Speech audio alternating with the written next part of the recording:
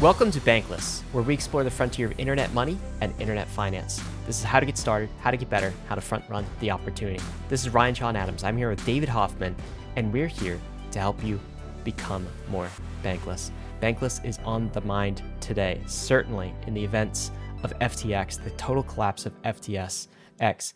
We wanted to get the thoughts of an exchange operator, Kraken. Jesse Powell is on the podcast today. He's been a long time crypto OG and exchange operator. He co-founded Kraken back in 2013, 2014, sometime in that time frame. And he gives his raw, unfiltered thoughts on what happened with FTX, why it happened, the red flags we should look for in the future, and some wisdom and insight. And he also gives some advice in terms of how we can move forward. It's really refreshing, David, for me to hear from Jesse at this point in time. He's seen it all, including the Mt. Gox days, and he reflects on what this means for the future of crypto.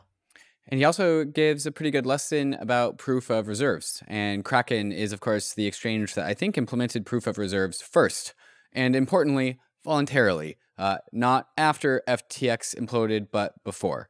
And so I think Jesse and Kraken deserve applause for that fact. And I kind of consider them leaders before we actually needed them. And so if you were curious about proof of reserves and how it actually looks like on the Kraken side of things and the limitations and abilities that proof of reserves give to centralized operators, then you will also get that lesson in the show. Guys, this is a Blitz episode, so it's a quick interview format with Jesse Powell. We've been doing more of these in the aftermath of the event that just happened. We hope you enjoy it. We'll be right back with our conversation with Jesse, but before we do, we want to thank the sponsors that made this episode possible. Bankless Nation, we're super excited to introduce you to Jesse Powell, co-founder of Kraken. Never been on Bankless before, but what better time than now? Last week was the collapse of one of the largest exchanges in crypto, but Jesse Powell, he runs Kraken, which did not collapse last week. Jesse, welcome to Bankless. How you doing? Hey, doing well, thanks. Thanks for having me. I'm doing great, actually, relatively speaking. We've been around for a long time, so we've seen a few of these before, unfortunately, but hanging in there. How long have you been here? Have you been here since the Mt. Gox days, Jesse? Were you around then? Yeah, that's actually how I got into the business of running an exchange. Back in 2011, Mt. Gox got hacked for the first time back in like June of 2011. I had been doing some Bitcoin mining and just like playing around with oh my crypto. God, you said for the first time. I think some people aren't aware of that, right? Like it wasn't just once Mt. Gox got hacked. There were multiple times. There were multiple times, yeah, and that the final implosion in 2014 was actually the result of an earlier hack, maybe even the hack in 2011, where some private keys were compromised, and that was not noticed. And over the course of years, that wallet was drained as it continued to be topped up with new client deposits, and eventually. That came to be realized, and it was a 600,000 Bitcoin hole at the time. So, Mt. Gox was hacked at least twice. But so anyway, June 2011, they got hacked. I went out to their office in Tokyo to help them out for about a week and a half, and came away from that whole situation thinking that the industry needed another exchange. We probably needed many. It was really terrible for the whole industry. Back then, I mean, there wasn't really trading happening in other places. There was some OTC trading happening, but Gox was maybe like 95% of all trading that was happening in Bitcoin at the time. And them being offline for a week meant that we had no price discovery. Merchants couldn't take it, and there were still a few merchants selling stuff for Bitcoin. They're like alpaca socks and like other things like that, back in the day, some collector's items now that you could get for Bitcoin. So it just kind of shut the whole ecosystem down. And, I came away from the experience thinking that, for us, if we're going to get to mainstream adoption, we've got to develop a really professional financial service that is like first and foremost super secure, because obviously Bitcoins are like the best thing you could possibly steal. And there's going to continue to be these attacks on exchanges. So that was kind of like the whole impetus for like starting Kraken, was that, I thought that my co-founder and I could actually make a good run of that. I think the parallels here are pretty obvious. There's definitely some differences where Mt. Gox was like a technical error, where this was a fraud. But Yeah. I think really the lasting impacts are probably the same. Some of the parallels that I'm seeing is that people post Mount Gox, even people like, I remember Andreas Antonopoulos talking a lot about this. Like Bitcoin thought at the time, like, oh, this was over. That was a fun experiment. It's dead now. It wasn't dead, and no one really thinks that this FTX event is really going to kill crypto. But even the crypto, like people like me and Ryan, are just like demoralized as to like how far this is going to set us back in our conversations with regulators. Like the rest of the world kind of is thinking, "Wow, is this going to be what kills crypto?" And it just kind of goes to show me, Jesse. I want your opinion on this. Is like, damn, we kind of forgot about the whole not your keys, not your crypto thing. But that's like the lesson that we learned out of Gox. And so maybe this is also going to be the lesson that we relearn with FTX about, hey, it's self-custody is important. It's a shame that we have to learn this way. We have to learn through pain. But I'm wondering, like, is that what you kind of see as like the inevitable fallout of FTX? Is like, it's just the new age Gox for the 2022 year?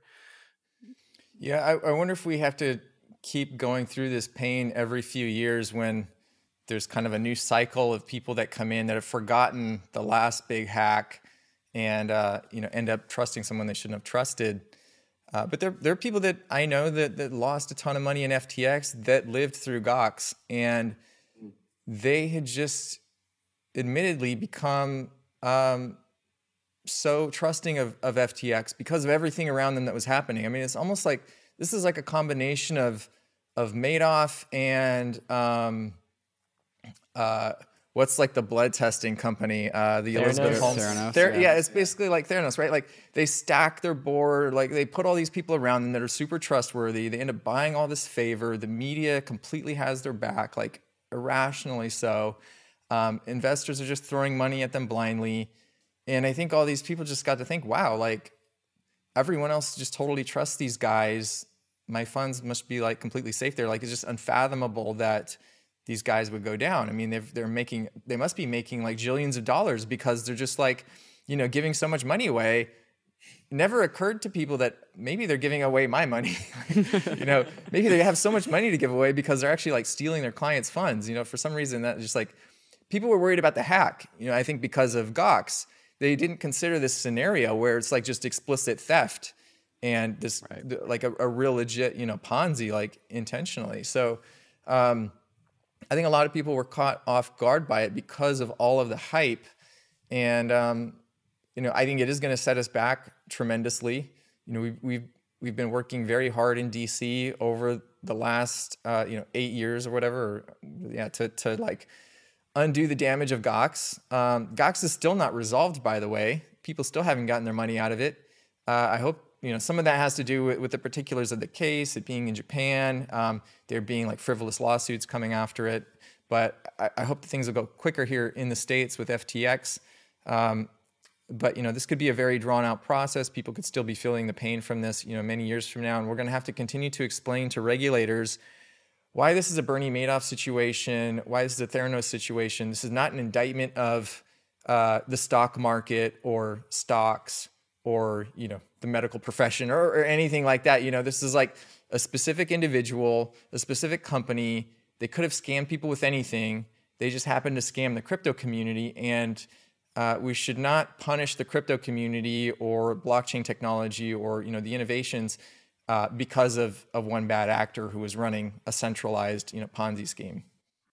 Jesse, I want to get your thoughts on how we got here. How you think we got here? And the reason that's an important question because it's more the context. If we go back to the Gox times and we fast forward to today, I think there was a massive difference in perception among mainstream, let's call it, that the Gox wild days where you've got this Magic the Gathering exchange and people don't know what they're doing, it's barely secure, and like it just seemed like a joke of a custody solution back then. There was like no security. It was like paper walls around the thing. And now today you have FTX and it's serious people in suits going in front of Washington DC and Congress, right? Having celebrities endorse them, having large investors invest in their massive raises, right?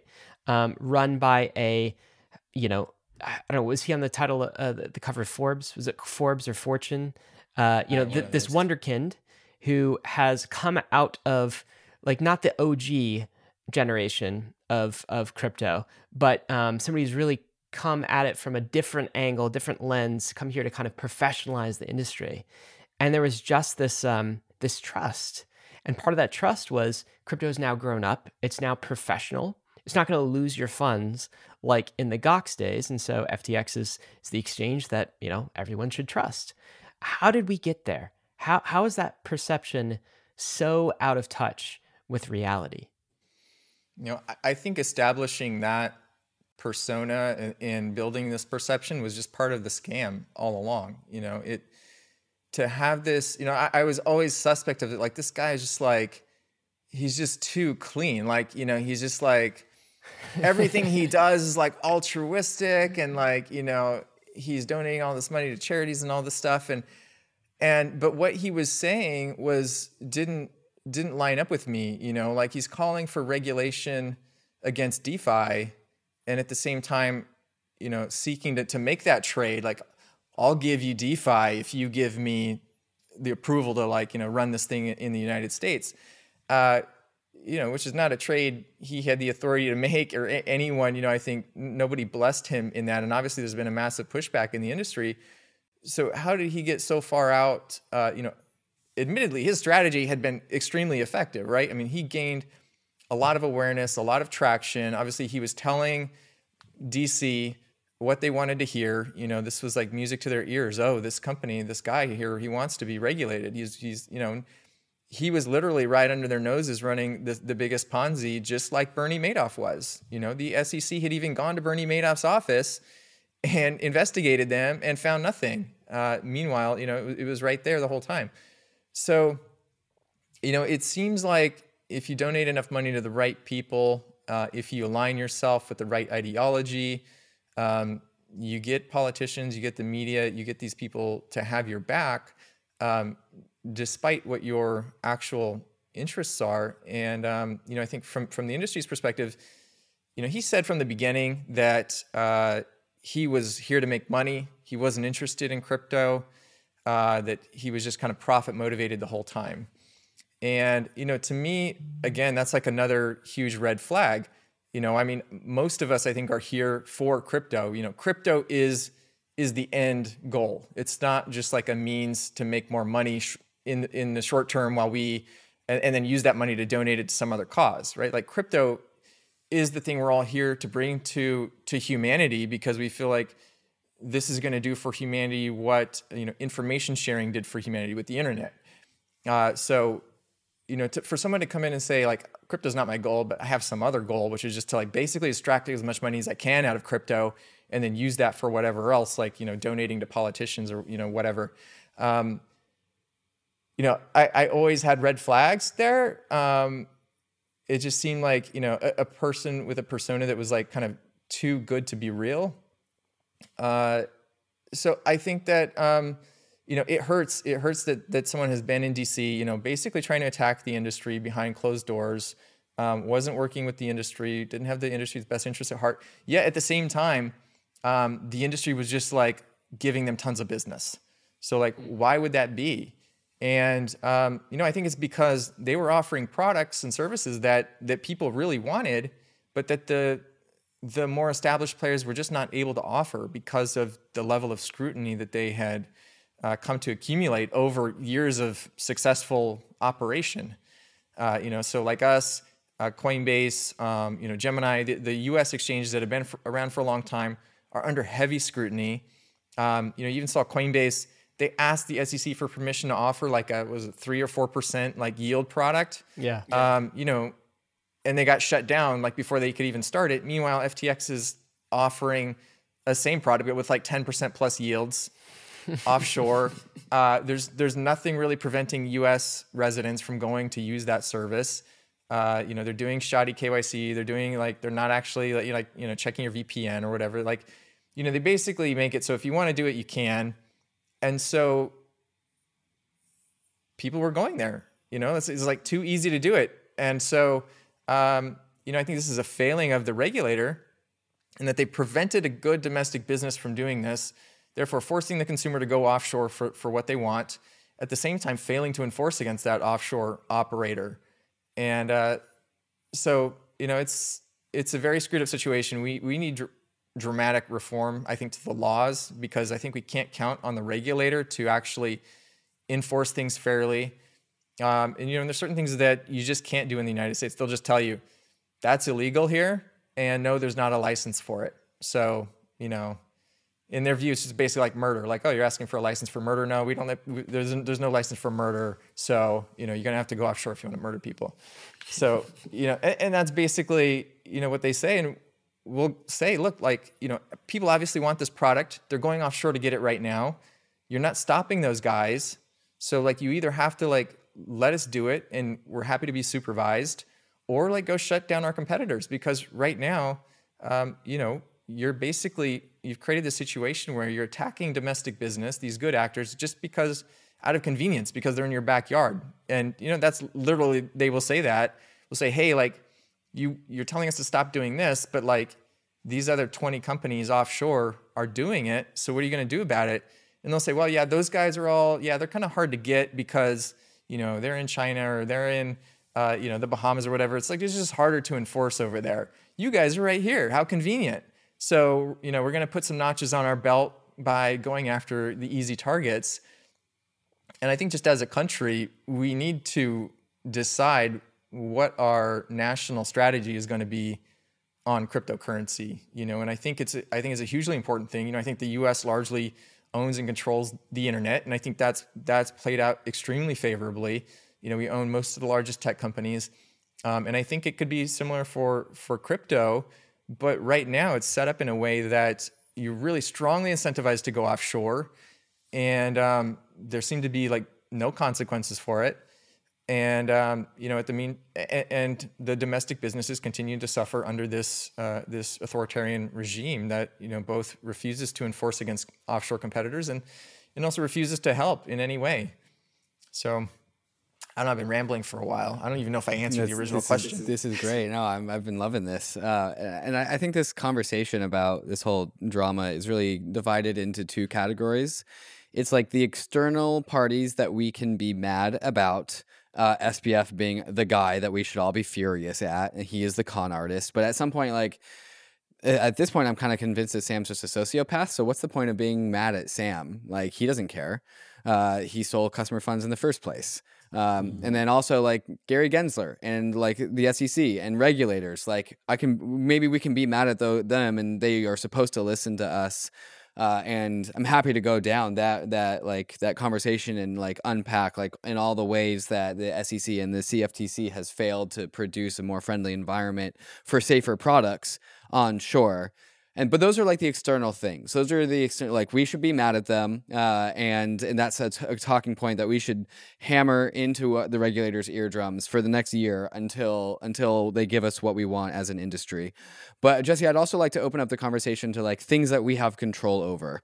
'Cause, like, this is our industry. And when there's a rug pull, doesn't matter if it was a sociopath or not, it's still our industry. And there are some things that I think we can have responsibility over. And in your recent tweet thread, you talked about the number of red flags that were identifiable. And I think post 2022, as this year wraps up to a close, we can see all the red flags that are kind of obvious in hindsight, that are ones like that SBF had here that you put in this tweet, and I'll read it out for the listeners.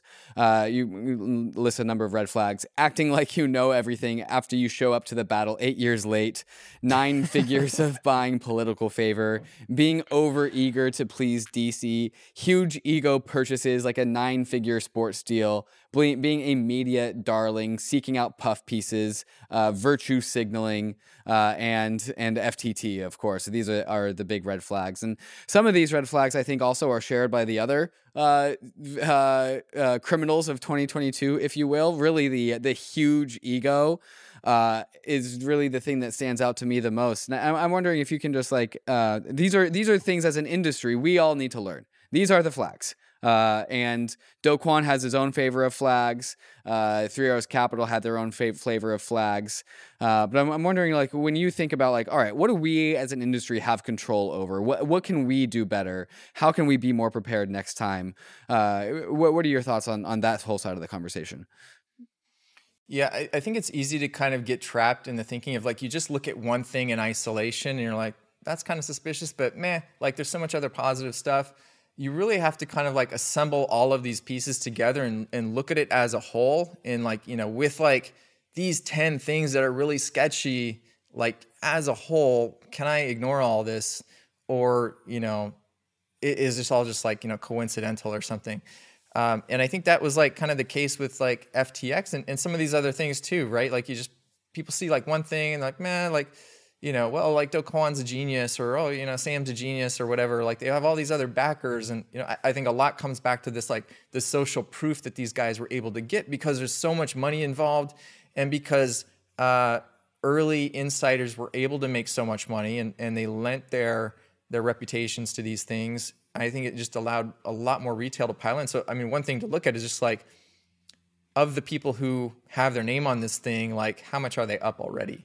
Did they get some kind of preferential treatment? Like were their names just bought, or are they in this because, they're really like they paid a fair price and they're really in it for the tech? But most of these, anything with a token, like if you see like a big name VC on it, like 90% chance they bought the token at some like 90% discount to the ICO price. So all of these red flags, I think are there. I think some people, myself included, I could have called out Sam more. I think, Galois Capital called out Luna. Three Arrows actually called out Sam. I think that, it's tough to take, I think, another exchange CEO's, criticisms like seriously, because people will just dismiss it as being like, oh, like you're just trying to like kill your competitor, also like there's like the possibility of like, defamation suit as well, right? I haven't seen FTX's books, and for all we know, they might have been totally clean until like 6 months ago, when maybe he just got like nailed with some cascade of like, big hits with like Luna and Celsius and all this other stuff. So it's kind of hard to know, like someone might be running a legit operation and then just like blow up. In FTX's case, another red flag that I didn't have on that list there was, when we were hearing from investors, so we were talking to like the same investors at the same time. And these investors were comparing us to FTX, and they would ask us, like, hey, it looks like you guys have, like your security team is like 100 people. But it looks like FTX is doing so much more than you, and their whole team is like 50 people.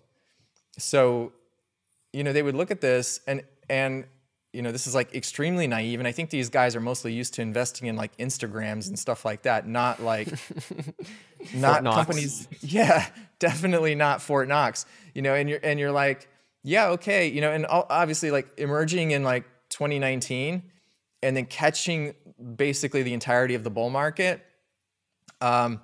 Their growth, if you look at their chart, it just looks like a crazy hockey stick because they just came in right on the floor and just like everything exploded, and they were there at the right time. They were small enough to skate by the regulators and do all this crazy stuff and capture all this growth. But, I used this phrase before, like they basically built a glass cannon, if like you're familiar with like, video game builds, basically it's like all points in like attack and like 0 points in defense. And so, yeah, you can go fast when you're like, 50 guys in a room together, just doing whatever, like pushing product out with like no security review, no audits, no process, no controls, all of this stuff that you might want, from a custodian, and if I think most people were thinking of them as a trading venue, but to trade there, you have to custody your funds there, so really, first and foremost, you should be thinking about like, okay, I'm going to put my funds here to trade. Maybe they have all these really great trading features, but I have this counterparty risk when I do that. I have my funds there, and am I going to make enough trading to make up for losing all my money, when this thing blows up? And, as we've seen that there was like very little very little process, right? Like, I mean, I don't have control at Kraken to move money around. No one has the ability to move money around like secretly. Everything requires like multiple signers. There's just audits happening all the time. There's systems like reconciling things all the time. This would have been possible, 10 years ago. And, that is like what I told these VCs was like, look, these guys are an early stage startup. They're obviously just kind of like doing things like they're cowboys, basically. I mean, they're getting away with this now, but I think it's just a matter of time before this catches up with them. And, unfortunately the VCs were just like, I think they didn't appreciate the risk. And, they saw a hockey stick and they saw an opportunity. And, I think as an industry, what we can do is we have to just like look for these signs and not try to like, ignore the profits and ignore the great user experience and just think about like what we have exposed and what is our risk profile. And even people that should have known better, didn't spot this. Jesse, how do we balance this? So if we identify the signs, okay, and you go on your next tweet and you say, as an industry, we have to recognize the signs, believe people when they tell us who they are and they show us who they are, and then shame them and shut them out. If we don't, they'll take us down with them when they inevitably destroy themselves. Now, and what I think crypto struggles with, the social layer, back to David's like internal problems versus external problems. The internal problems, the social layer, sometimes we like swing the pendulum too far in one direction and then we swing it back too far in the other direction, right? So I wouldn't be surprised. Maybe we're seeing the early stages of this, Jesse, where we see kind of like a witch hunt kind of thing going on, right? Where now there's this, I think a ton of it's healthy for sure. Get your money out of exchanges, like don't trust, verify, like proof of reserves, all of these things. Yes. Reform.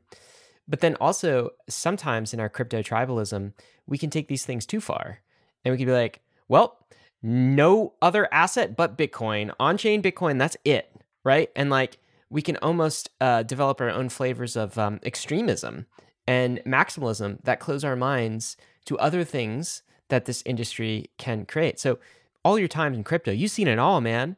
Like, how do we strike the right balance coming out of this so we don't rock too far from one extreme to the other, and we actually achieve what we need to achieve in the social layer here?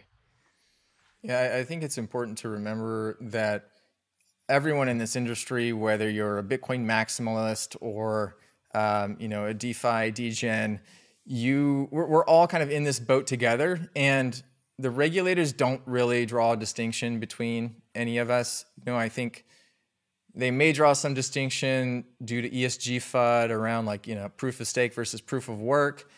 I think we need to correct that, and I'm glad that there's more information coming out about actually, how Bitcoin benefits the energy grid and all this other stuff. But I think at this kind of time, we have to be on the same team. And it's really us versus the regulators versus the legislature versus the politicians right now, because there's going to be some response. We haven't felt it yet. And, politicians are going to come out. They're always looking to make a name for themselves. They're always looking for any reason to attack Bitcoin or DeFi. And, even if you're a Bitcoin maximalist, a bill that gets proposed that seems to only affect, let's say like proof of stake systems or something like that, that kind of thing is just like a foot in the door. And it's only a matter of time, before they come after Bitcoin or they come after whatever your favorite token is. And so I think as an industry, we have to try to protect as much ground as we can together as a whole and work together on this. It's really, at the end of the day, us versus the incumbent powers, the governments, who are going to try to take this freedom facilitating technology away from us. And so we can't be doing all this like infighting with each other at a time like this. I think it's really time for the whole industry, all coins, to rally together. I mean, including the scam coins. Please take your scammed money and like contribute it to good crypto causes. That would be an effectively altruistic thing to do with the money that you scammed. But I think it's I totally get your point about like, overreacting to this. And, we certainly want there to be innovation, and we want new projects to be able to come out and do things. And for me, it's just like take a risk-based approach to things, I would never tell anyone to like put all their money in Kraken. I would say like, if you're going to trade, maybe don't trade it all in one place. Not that I would vouch for any other venue, but like, certainly I always say, don't leave all your money on Kraken, because you just never know. I just can't promise that we will never be hacked, or that we'll never have all of our money confiscated by the government, or, whatever. So, people should just diversify where they have their money. I think it's a great thing about having several exchanges, is that you don't have to like just trust everything in one place. Please only keep on exchanges what you really need to trade with, and to the extent you can trust yourself with self-custody, take it off to your own cold wallet. If you don't trust yourself, like that's fine. Maybe do a little bit of research and maybe think about splitting it up a little bit, instead of trusting it all at one venue. Honestly, there probably will be overreactions, and it'll probably mean that, there's some fighting, and some good projects, don't get the kind of attention that they deserve. I guess it might be inevitable.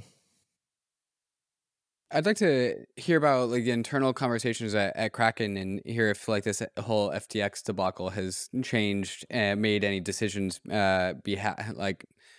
have any decisions been made as a result of this. And I do believe that actually Kraken, as a result, or not as a result, Kraken was one of the first exchanges to actually implement proof of reserve. So maybe Jesse, you could talk about that, and maybe if there's any other exchange founder listening to this episode right now, you could give them some advice as to how to implement proof of reserves. Yeah. The way we did it, so we did this first in 2014. I think we were the first exchange to ever do it. Which is not only a proof of assets, so I think what we have called proof of reserves is this system basically, which is collectively proof of client liabilities together with proof of assets. And so that allows users to see, what our total holdings are in crypto of the covered assets, and what our total client liabilities are. And it allows clients to verify that their balance was included in the audit cryptographically. So conceivably, all of the clients could come together and share their hashes and everything, and build the same Merkle tree, and confirm that everyone was included Really? In the report. So I think that's an important distinction from what we've seen some people do just in the last few days, which is just kind of publish a list of their wallets. That just gives us kind of one side of it, and it's great to see where their wallets are. I think that'll be useful in the future if we ever see huge amounts of money moving around like suspiciously. It could be something to keep an eye on. But what we really want to know is, do you have enough money to cover everyone's deposits? And so we did it twice last year. We intend to do it at least twice next year. We want to increase the pace of this, because I think that the more frequently you do this, the less likely it is that you're able to sort of scam the process somehow. The criticism is always that, well, you could have just borrowed all those coins that you used in the audit, which is a legit criticism.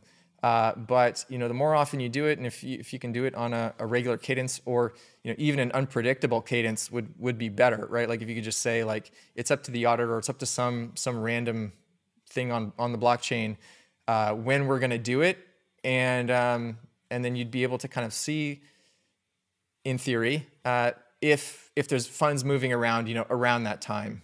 You might be able to catch something like, oh, why did Kraken get, all these huge deposits right before? Why were all these withdrawals right after the audit? So, doing it more frequently is definitely key. Just a one-off thing, it is not as valuable, but still better than nothing. At least would show that someone was able to get that money from somebody. Like FTX wouldn't be able to do this now, right? Because they're not going to find someone to lend them billions of dollars to perform this audit. So, if you're deep underwater, like in the Mt. Gox scenario, no way they were going to get anyone to lend them 600,000 Bitcoins to do an audit. So, if you're only slightly fractional, maybe you can get away with it with some loans. If you're hugely fractional, which is really what we're trying to avoid mostly, is these massive multi-billion-dollar blowups. The proof of reserves combined with the proof of liabilities would definitely identify something like that, much earlier, or make it almost impossible to hide. And Jesse, just to clarify, regulators don't require this. This is something you guys are doing voluntarily. Yeah, that's right. Yeah, we just did it voluntarily as sort of, trying to be industry leaders and trying to encourage others to follow us. I hope that more clients come to demand this kind of thing from their exchanges. I think there's not enough education around this right now, which is something that we're working on. So, it's not something that people just like naturally think about. Like when you go to sign up for a bank account, you're not thinking like, oh, is Bank of America solvent? Like, should I check their audits versus Wells Fargo? I think people just come in automatically trusting, I think assuming that like the regulator has somehow like looked at this and is like supervising this or something, but that's clearly not the case. And so I think we got to educate people on that. And I think part of that comes down to like the rankings websites. They have, I think, a lot of influence into who goes to which venues. And, historically, they've been ranking off of just kind of self-reported, like fake inflated volume numbers, which FTX heavily gamed as well.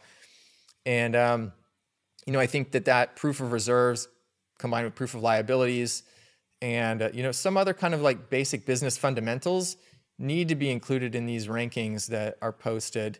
Because I think that's a huge way to just, kind of more passively drive users to the right venues.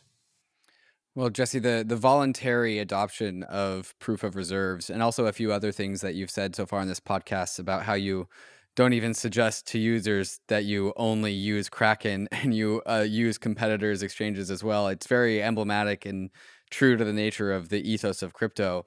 And it's like frustrating that because you are who you are, you actually open up the door for somebody who has a big fat ego to like come in and get their foot in the door in the crypto industry and taint the values of crypto in order to produce something like FTX, which makes me frustrated because on one hand we have Kraken who voluntarily implemented a constraint upon its own business in the nature of in the good faith of the nature of crypto.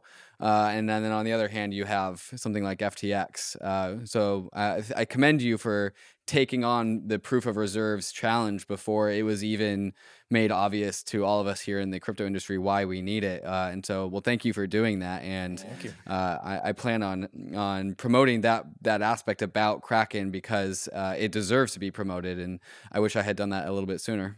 Honestly, I really want to know at this point, like what other exchanges have a system like this. Like it's, I should know this as a crypto user off the top of my head. And the fact that I don't, nor the depth that the exchanges are doing for proof of reserves is probably part of the problem.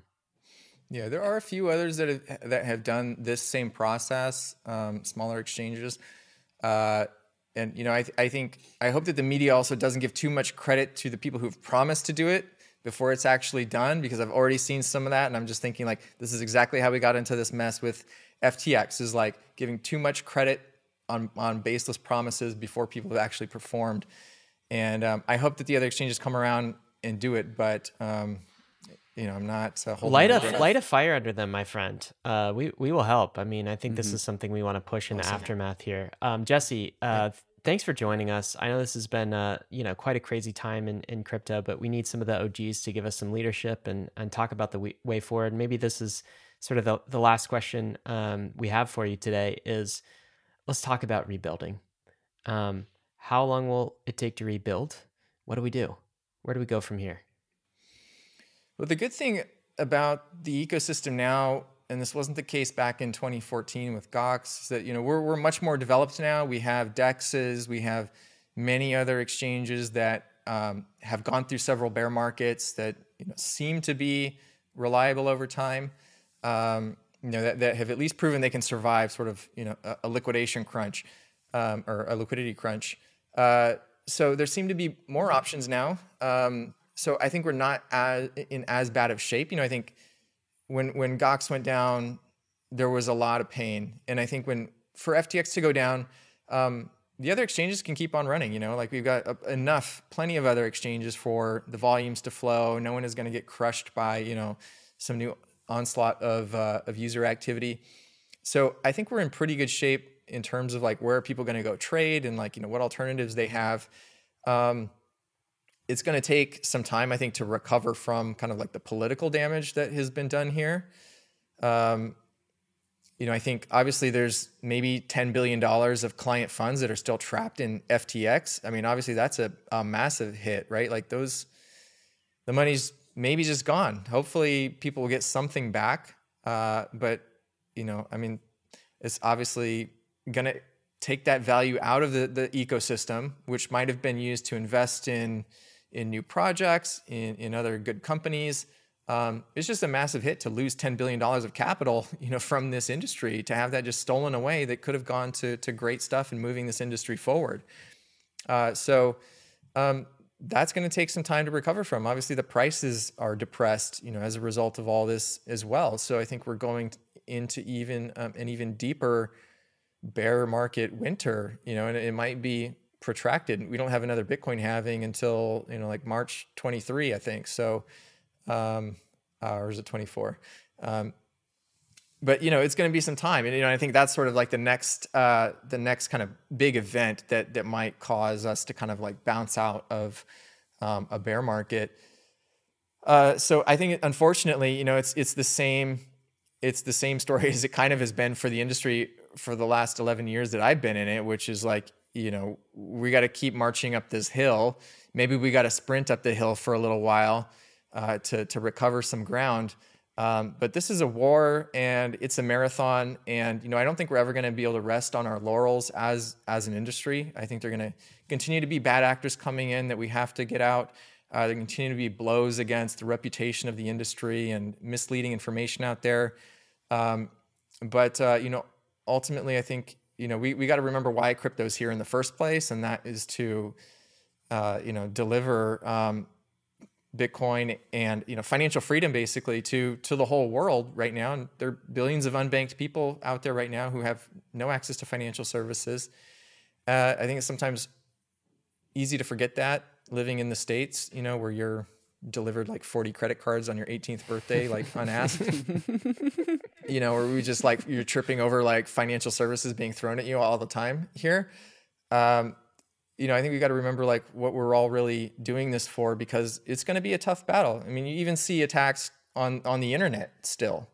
You have countries that have firewalled off and, have total government control over the internet. So, even if we feel like we've hit escape velocity with crypto, which I don't think we have yet, I think governments are still coming for it, and I don't think it's big enough yet to totally not make almost worthless in most of the world. We've got to we just got to keep pushing through, because the attacks are just never going to end. And I think people need to stop thinking about this like we're going to win or at some point, and then we're just going to like coast. I think it's just like the attacks are going to keep coming forever, unfortunately, and we're going to keep having to fight forever for our right to financial freedom and financial privacy and the separation of money and state. Separation of money and state. These are some of the values that are fundamental to crypto. And maybe the final question, because you just brought this up in my mind, zoom out for us. You've been here for 10 years. Did you ever think we'd get this far? Yeah, I thought we'd all be in flying saucers, trading Bitcoin across planets by now.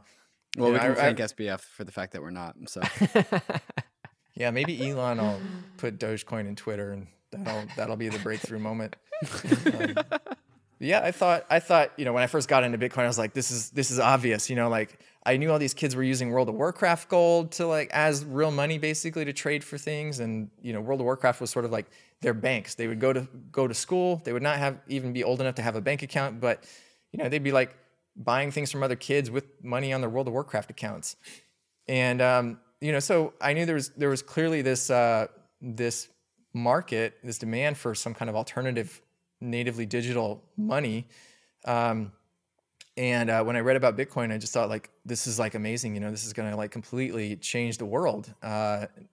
And we had all kinds of problems with payments and stuff in our last business, which was selling World of Warcraft gold, basically. So I thought like, I thought everyone would obviously see this and like we would all just be, making the move to Bitcoin immediately. So it's taken a lot longer than I expected, but in hindsight, maybe the adoption curve looks more like cell phones or something like that, which even, 20 plus years later, many people in the world still don't have, smartphones. So, it might be something where we just never get to like 100% penetration, and maybe government currencies never fully die off because they're always, creating some kind of use case for them.